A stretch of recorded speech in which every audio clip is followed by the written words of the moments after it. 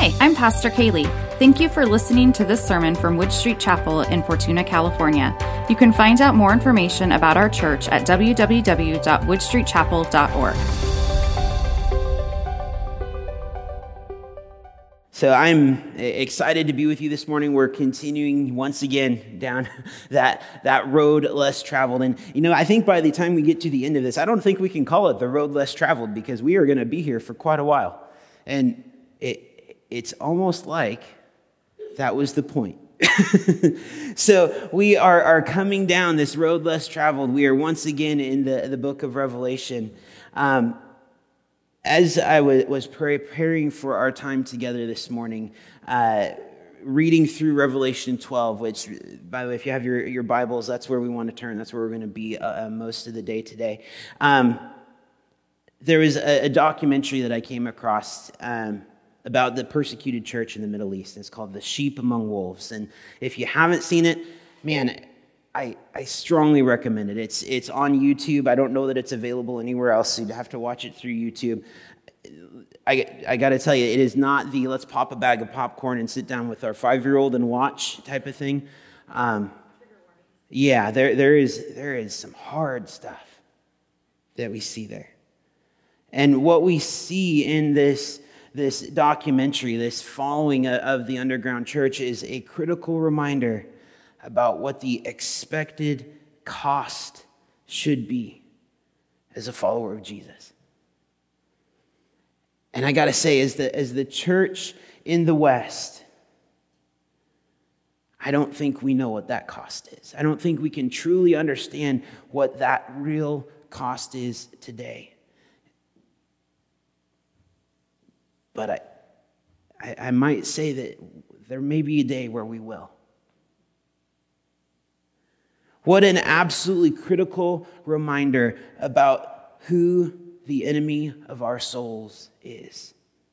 When you see what the underground church is going through, you start to understand just how much of an enemy exists. You say, well, I don't necessarily feel like the enemy's doing too great. I feel like we're winning, and are we though? When you start looking at the level of persecution that's taking place in places like Iran, in places like the other underground churches in the Middle East, what comes to mind is sometimes you watch a sporting event, and you watch a sporting event where the one side is losing so badly that all thought of sportsmanship goes out the window, and pretty soon elbows are flying. Pretty soon people are getting just chucked on the ground. Everything is out the window. There are no more rules, and it's just we're going to take everybody down with us if we're going to go down. What I see happening in the church in the Middle East, in the persecuted church across the world, is just that. An enemy that has already lost, acting desperate to take as much of his enemy down as he can. There was an interview with one of the men involved in a home church in Iran who made a comment that the church of the West is under a satanic lullaby. And, sometimes there's criticism that comes towards the church in the West, and you say, I don't understand that, or I don't agree with that. Sometimes the church in the West gets labeled with things that maybe aren't appropriate. But if we look at this, I think that's a pretty accurate description. I think it's accurate to say that maybe the church in the West doesn't necessarily recognize the enemy of our souls attacking us because we're asleep. We're just able to just be asleep. We're able to be comfortable. We're able to rest secure in the wealth that we have. We're able to just kind of go with it. And there's Satan singing his lullaby over you. It's okay. Just stay asleep. You don't need to worry about it. You don't need to be involved. But this morning, I want to sound the alarm. Let's wake up. This morning, we're looking out the third window. Remember, it isn't what happens next. It's what John sees next. And so we have the first window was the throne room where all worship was centered. And then the second window, we have the opening of the seals and the blowing of trumpets, these judgments that are taking place. And then this third window, here in this third window, we have this cosmic battle that is about to take place. In chapter 12, we have two signs and a scheme. A sign points to something else, right? A sign doesn't point to itself. A sign points to something else. It isn't the point, it's pointing to something. And so in chapter 12, it's talking about this woman and this dragon, and it's talking about a son who's born of the woman, and the dragon's trying to devour the son who's born from the woman. And if you were to kind of draw out what how the Bible describes this woman, it would look a little strange.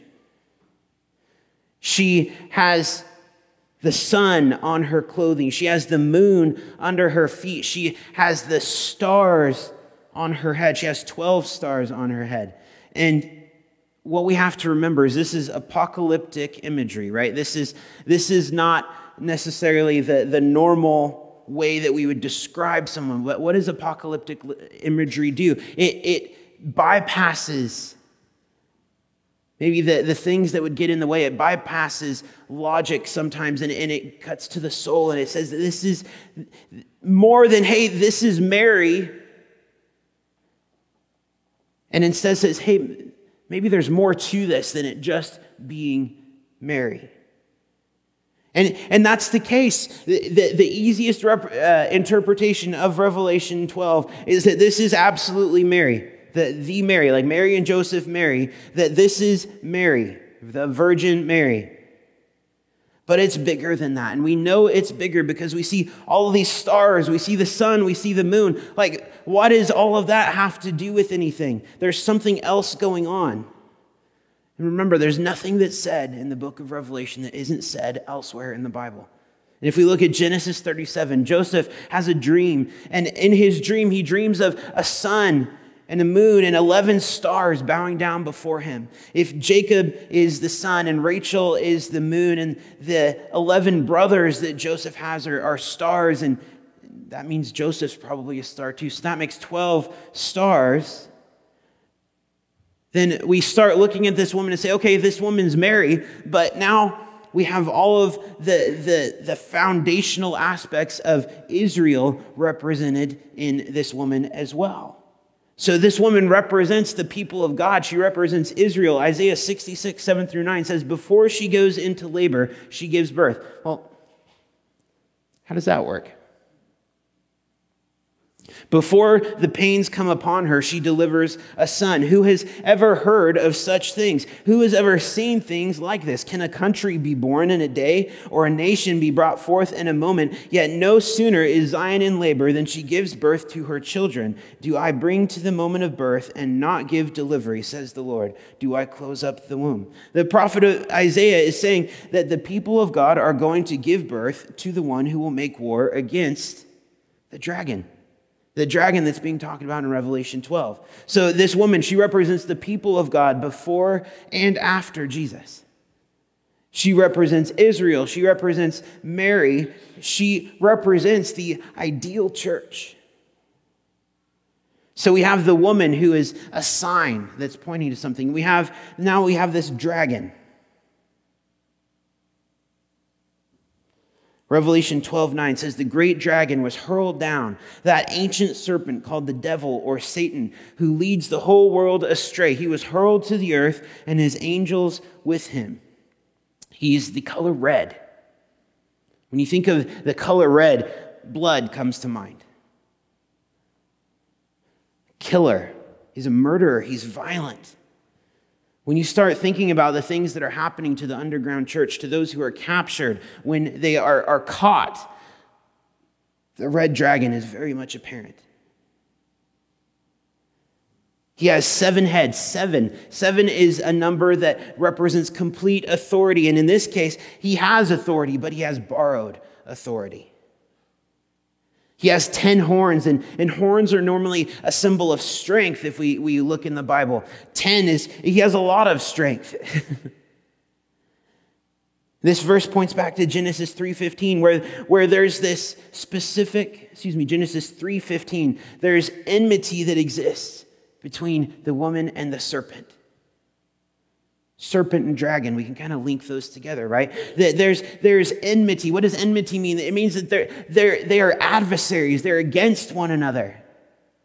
And there's this coming collision where the offspring of the woman will crush the head of the serpent, and the serpent will strike his heel. War between the dragon and the people of God is what's being talked about.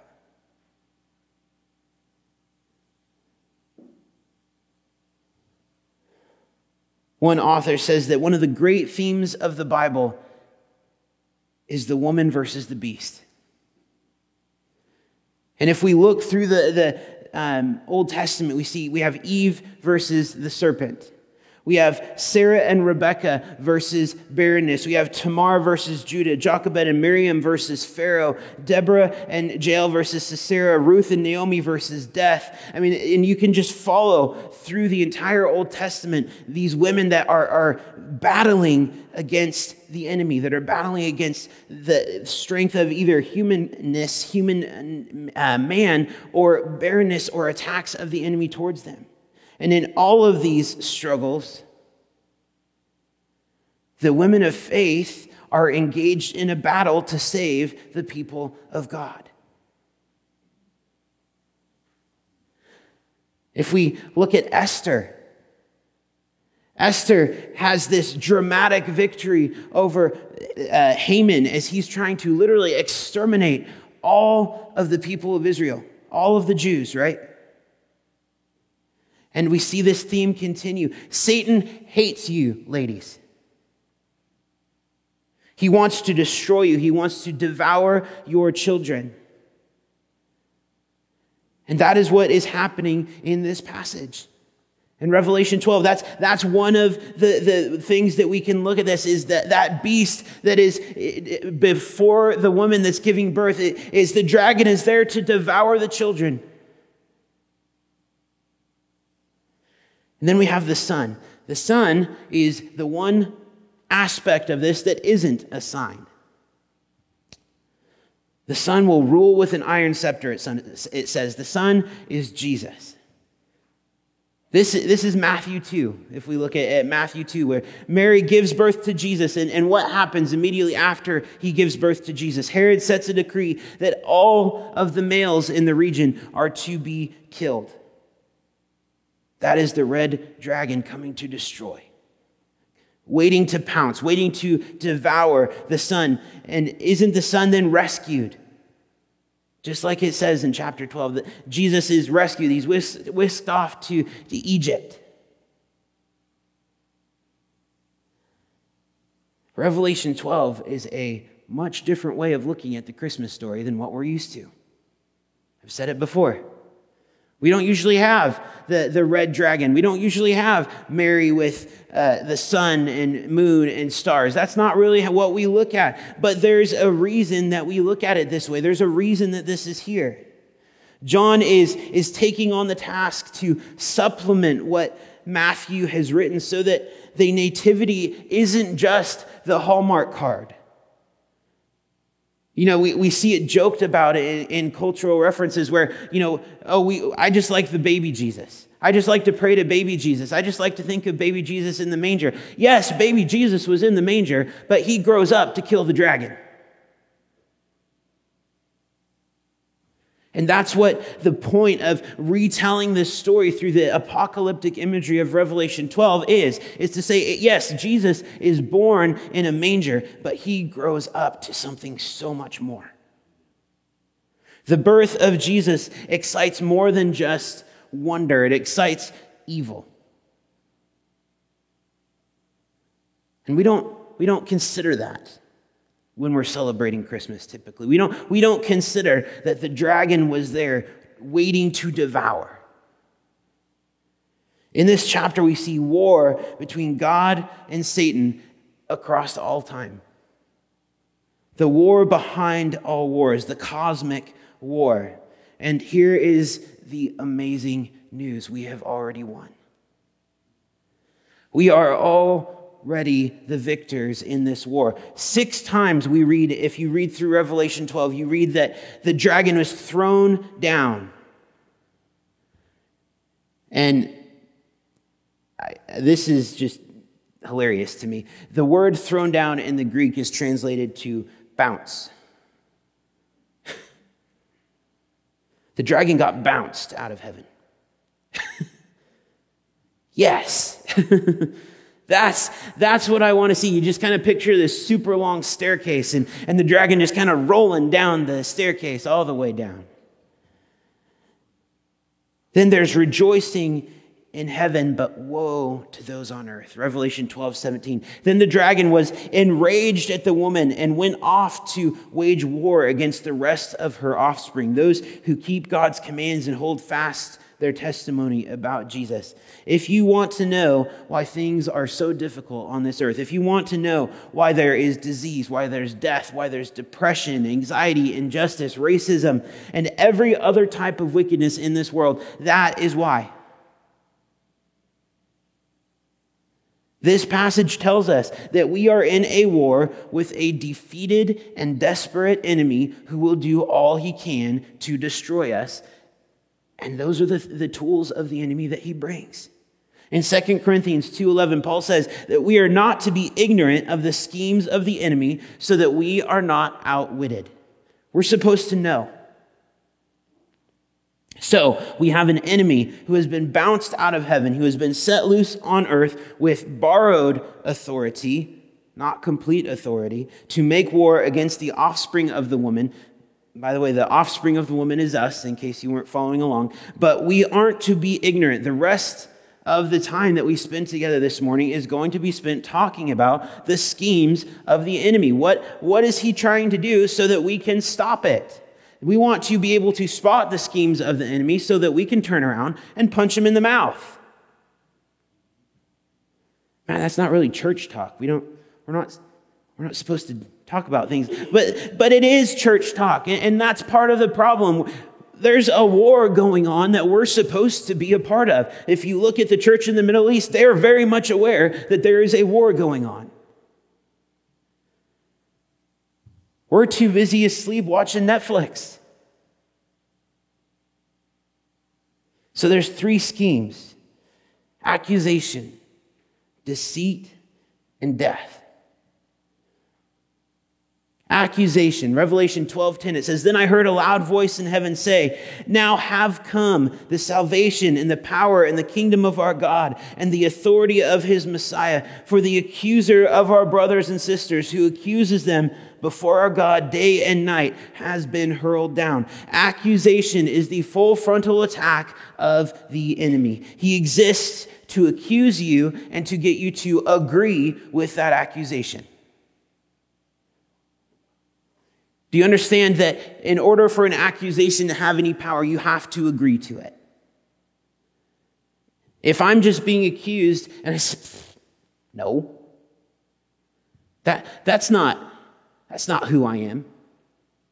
You don't get to define me. Then there is no power in that. The devil, Satan, exists to accuse and to get me to agree with that accusation. The number one tactic of the enemy is to take from you what is yours and to take you completely out of the fight. And that's what we see happening in the church in the West over and over and over and over again. He accuses you. He accuses God. He accuses others. He accuses groups. He accuses individuals. He's there to harass, to create division, to create dehumanization, to destroy. This is very true. If you look back at your life and you look back at an instance, and let me be clear, this is not saying that you had bad parents. This isn't saying that this person that maybe inadvertently said something to you is all of a sudden responsible for the schemes of the devil. No. But what I am saying is if we look back at our life, most of us can find that there was something that was said at some point, some word that was spoken over us that said, yeah, you weren't man enough, you weren't pretty enough, you weren't smart enough, enough. You weren't blank enough. Fill in the blank. That thing was said. And in that moment, there was a choice that we had. Do we believe that? And what happens in that moment is if we believe that, we take that and life continues on. And God's work continues to take place in our lives. But that thing is there. And that thing becomes a point of attack where we accept that word that was spoken over us until how many years later we say, yeah, but I'm not strong enough. Yeah, I'm not pretty enough. I'm not this enough. We have somehow come to this point of believing that lie that was spoken over us that long ago. If the enemy accuses me and I agree with the accusation, I have removed myself from the fight. How many times have you heard somebody say, yeah, I don't know how to pray? That's baloney. That's complete nonsense. You cannot tell me that you do not know. Can you say, God, I don't know how to pray? If you can say that, you can pray. You just prayed. So you have bought into the lie that says, I don't know how to pray. You have shown up and said, I agree with the accusation that I am not able to talk to God. I agree with that accusation. And so I am, of course, not going to pray. I have convinced myself that I can't. I can't read the Bible. I just don't get it. I don't understand. Can you read?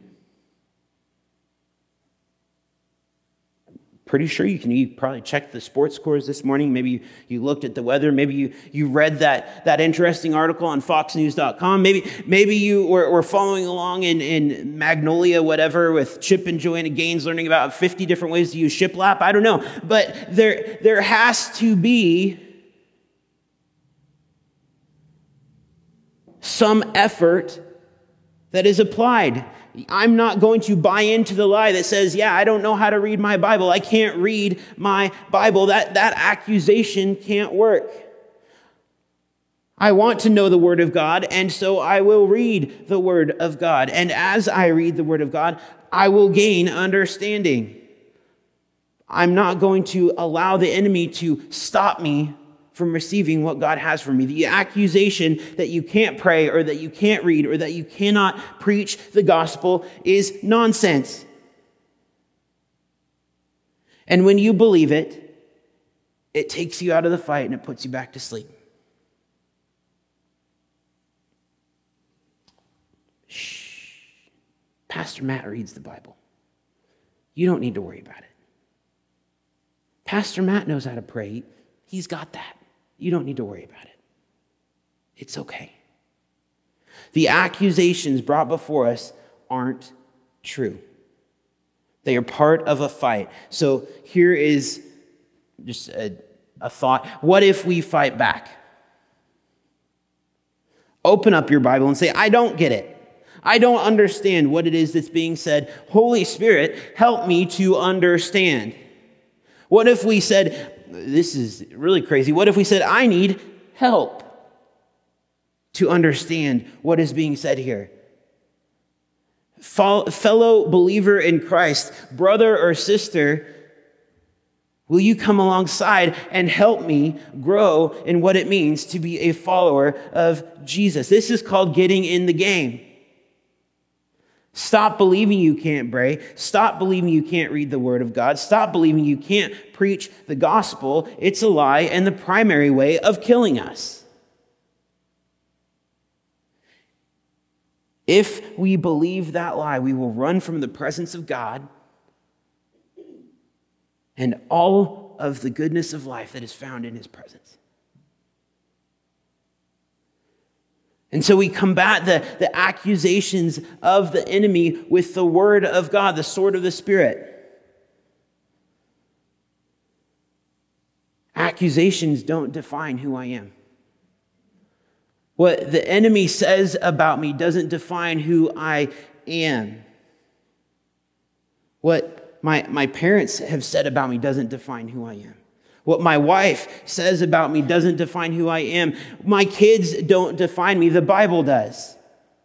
You don't even get to define who I am. How can I do what I'm doing this morning? How can I be up here saying what I'm saying if I put the power to define me in your hands? I can't. Now, if you don't like that, you can go somewhere else. But I'm called to praise the name of Jesus. I'm called to bless the Lord, and that's what I'm going to do. So to recap for a second, we fight accusation with the Word of God, but to do that, I need to know the Word of God. And for me to know the Word of God, I have to come out from under the agreement that I can't know the Word of God. God put the cookies on the bottom shelf here. We can come in to the Word of God at whatever level of understanding is available to us. Whatever level of understanding we have, we can grow in that.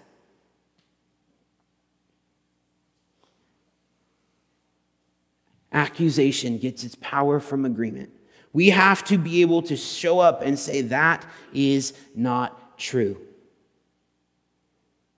That's not true about me. That's not true about that group of people. The reason we're hostile, the reason we're divided is that the enemy has accused other groups of people, and we have agreed with it. Satan is the problem, not the left wing. Satan is the problem, not that Democrat that you know. Satan is the problem, not fill in the blank of whatever conflict you have been faced with. We overcome the enemy by the blood of the Lamb and the word of our testimony. What does the Bible say about us? It says that this Matt Murrish, with all of his regrets, with all of his struggles, with all of the mistakes that he has made and he is going to continue to make, has been fully, freely, and forever forgiven in the blood of Christ. That's what it says. Yeah, but Matt, you don't know about me. And that's true, I don't. But the great news is I don't need to, because God's word defines ultimate reality, not the lies of the accuser. The next scheme is deceit. Jesus says that Satan is the father of lies. This isn't just talking about bad information. This enemy wants you to feel that something is false, to feel that God is holding out on you, to feel that God will not be enough, to question whether God is good, whether he can be true to his word, whether God can be trusted. That's what the scheme is. Satan adds to, he takes away, he twists, he calls bad good, and he calls good bad. And he has had millennia of practice to deceive, to distort, and to take from us what is rightfully ours. He comes in two ways. He comes with false doctrine, believing things about God that aren't true. This is simple stuff, saying, hey, that thing that's true about God, yeah, don't worry about that. That's not right. We're not called just to focus on doctrine. We're called to focus on doctrine and back it up with action. That's where Jesus was calling out the Pharisees and the Sadducees. Yes, you know the law, but you're not doing it. Correct doctrine is what makes us look towards God, not away from him. And then this next process that he goes through, that he tries to enact, is the deconstruction of what it means to be a follower of Christ. Maybe to use a really churchy term, we could say the deconstruction of orthodoxy. And everybody's like, well, what does orthodoxy mean? Bear with me for a second. So, what if Mary wasn't really a virgin? That's a common thing that's being asked right now. What if God didn't really speak about sexual sin? Did God really say anything in the Bible about how we're not to be, in homosexual relationships? Did God really say that there is, anything bad about this whole LGBTQ, and so on? Probably not, no. That's what deconstruction of orthodoxy is. What if blank, blank, blank, blank, blank? Well, a lot of terrible things, that's what. If we look at Thomas Jefferson, he's a deist, not a Christian. Let's be clear for just a moment. He took the Bible and he actually went through, and specifically the New Testament, and removed anything supernatural that existed in the New Testament and republished it as the Jefferson Bible. Well, I don't like this part of the Bible, so let's just cut that out. We don't need to worry about that. And let's just remove this part. And in doing so, all of a sudden, this feels a lot easier to wrap my head around. I can get behind this version of God. I like this. If we look at the early 1800s, slave owners in the West Indies, they would take a Bible and they created the slave Bible. And in the slave Bible, they removed, very much so, any reference to Exodus, you can bet. And they removed anything that calls to freedom. They're reading through the Bible and say, well, this is a dangerous part of the book. Let's not worry about that. We don't want this part in the Bible. And so that's happened just in those two instances. We see that happening in history, but we can see it happening today where people are looking at the Bible and say, well, did God really mean that? Let's just cut that piece out. Let's just cut out the piece about the whole God speaking out about homosexuality and incorrect sexual sin. We don't need to talk about that. Let's cut that part out of the Bible until we wind up with the Bible light that is now so much easier to palate, that is so much easier. Man, I can show up to my friends and show them this version of the Bible and it'll be okay. And just like that, we start deconstructing what it means to be a follower of Christ until we wind up with Christianity light because of the Bible light, where we have shaped God's word, we have shaped God to fit who we are, versus the other way around, where I'm supposed to be shaped in the image of God. And I can guarantee you this is happening today. One author says this: what happens if you eliminate anything from the Bible that offends your sensibilities and crosses your will? If you pick and choose what you want to believe and reject the rest, how will you ever have a God who can contradict you? You won't.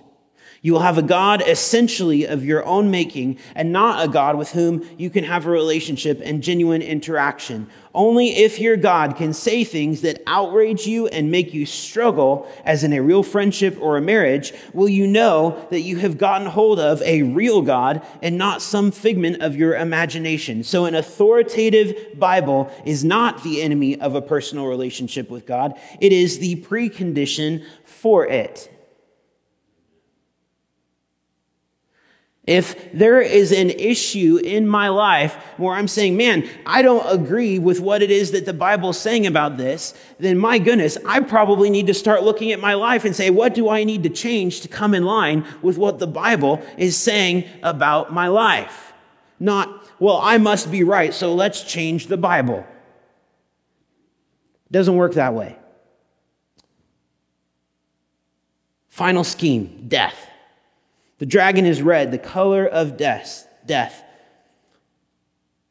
I can guarantee you, our first century brothers and sisters in the church, I can guarantee you that the underground church across the world probably has a much clearer identification with this part of Scripture than we do today. They probably saw it very, very similarly. Whereas the church in the West struggle is, man, it's kind of awkward loving Jesus today. It's kind of awkward singing that song next to that person. It's kind of awkward that they heard me playing my Christian radio. It's kind of awkward they saw me reading my Bible. Gosh, that was kind of embarrassing. Hebrews 2:14-15. Since the children have flesh and blood, he too shared in their humanity, so that by his death he might break the power of him who holds the power of death, that is the devil, and free those who all their lives were held in slavery by the fear of death. Jesus has disarmed the devil by taking his weapon of fear, the scheme, death, and he's turned it to gain. Said, hey, that thing that you were using to hold my people, that knife you were holding to their throat, is now not only is it ineffectual, it is actually the thing that leads to greater gain for them. For me to live is Christ, but to die is gain. And, we in the West, we don't like that. We live in the West, we're supposed to live until we're 97. I mean, that's the goal, right? Let's make it to the end. And yet it's this freedom that makes us impervious to the attacks of the enemy. It's this freedom that says, yeah, for me to live is Christ, but to die is gain. That's what allows those people that are facing persecution to endure and to give up their bodies for the sake of Christ. When you can spot the accusations, when you can reject the deceit and stand on the promises of God, you can agree with the Apostle Paul and say, what then can man do to me? What harm can befall me? But if we don't even know that we have bought into the accusations, if we can't even see how we're being deceived, and we're terrified of far less than death, I just don't want people to think I'm weird. Are we really going to be effective in the days to come?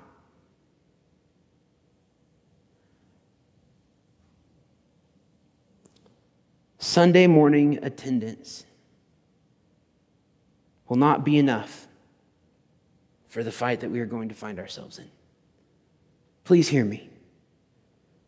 I love you. I love every single person that is here this morning. Coming to church on Sunday morning is not going to be enough for the fight that you are going to find yourself in the coming days. We need robust discipleship. We need a robust ordering of our lives around the person, the work, the beauty, and the leadership of Jesus Christ. We need to have a seriousness about spotting the accusations and the deceit of the enemy and pressing on into the work that Jesus has called us. Let's pray. Heavenly Father, God, we thank you for your word. Lord, we come this morning and God, I make a commitment this morning, God, I want to wake up. I want to be effective in the fight. And that doesn't mean just showing up. God, I want to throw punches. I want to be involved in this battle. God, I want Wood Street Chapel to be involved in this battle. We have an open invitation at this point to come forward and to participate and to join in the work that you are doing. God, I want to see your kingdom come.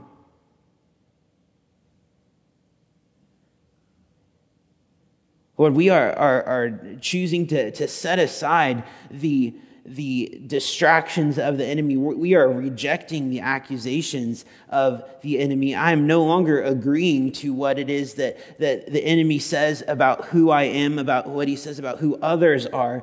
God, I'm taking you as the truth and the one who declares my identity.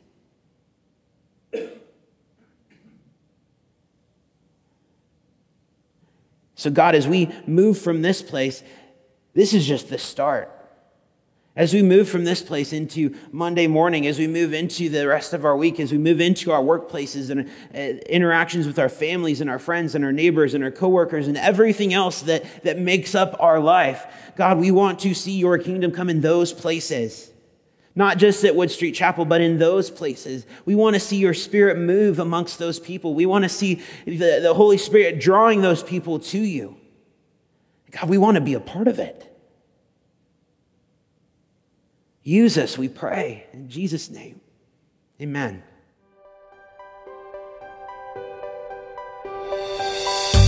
Thank you for joining us today. If you'd like more information about Wood Street Chapel, check out our website, woodstreetchapel.org, or email us, info@woodstreetchapel.org. Connect with us on Facebook to stay in the loop.